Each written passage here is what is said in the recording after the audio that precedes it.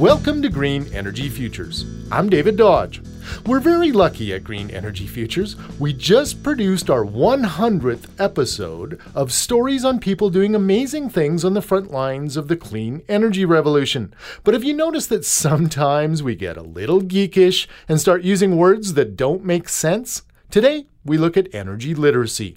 Whether it's kilowatt hours on your utility bill or a 100 megawatt wind farm, what the heck do these terms mean?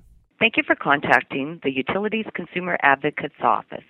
Please have your postal code and phone number ready. Created in 2003, the Utilities Consumer Advocate, or UCA, is there to make sure that consumers have the necessary information they need in order to make informed choices about Alberta's deregulated electricity and natural gas markets.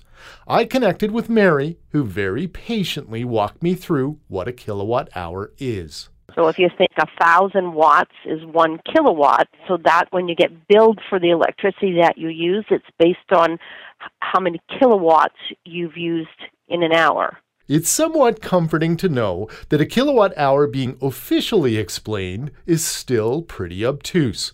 But we aren't the only ones in the dark on this. Even researchers who do this don't really know what a kilowatt hour is. The only reason we have any bearing for it is because we pay our utility bills, and so we know that a kilowatt hour maybe costs a little over 10 cents. But in terms of how much energy is that really, it's really hard to know. That's Austin Brown, a senior analyst with the National Renewable Energy Lab in Washington, D.C. Brown has a handy way of making the kilowatt hour feel real. So I actually have a small plastic box that has 1 kilowatt hour worth of coal in it, and that helps me remember how much it is. So it's about the size of a softball. So you need about a softball worth of coal to make 1 kilowatt hour of power. It's a great visual. A softball of coal produces 1,000 watts for an hour. For natural gas, it takes a balloon full of natural gas to get you 1 kilowatt hour. The average Alberta home uses 7,200 kilowatt hours of electricity a year.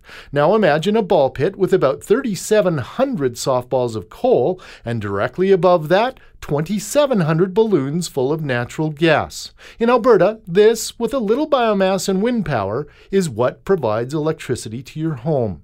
Power plants are rated in megawatts. 1 megawatt is 1 million watts. But how much electricity is that? We have a rough calculation here, and this isn't perfect, but we estimate that 1 megawatt is enough energy for about 1,250 average homes. That's John Esau, a director with the Alberta Electric System Operator. So what does it mean if I have a 100 megawatt power plant? The answer is, it depends whether it's a coal, natural gas, wind, biomass, or solar plant. The average wind farm in the province right now is running at a 30% capacity factor, which means over the course of an entire year, a 100 megawatt wind farm would be producing on average 30 megawatts. So, a 100 megawatt wind farm produces about 30 megawatts of electricity. This difference is accounted for with a capacity factor, which is different for each type of power plant. One is not worse than the other, it's simply how it works. We've got a photo of a kilowatt hour's worth of coal, as well as our blog at greenenergyfutures.ca. Does this get you thinking about your energy use? Let us know on Facebook and Twitter. For Green Energy Futures, I'm David Dodge.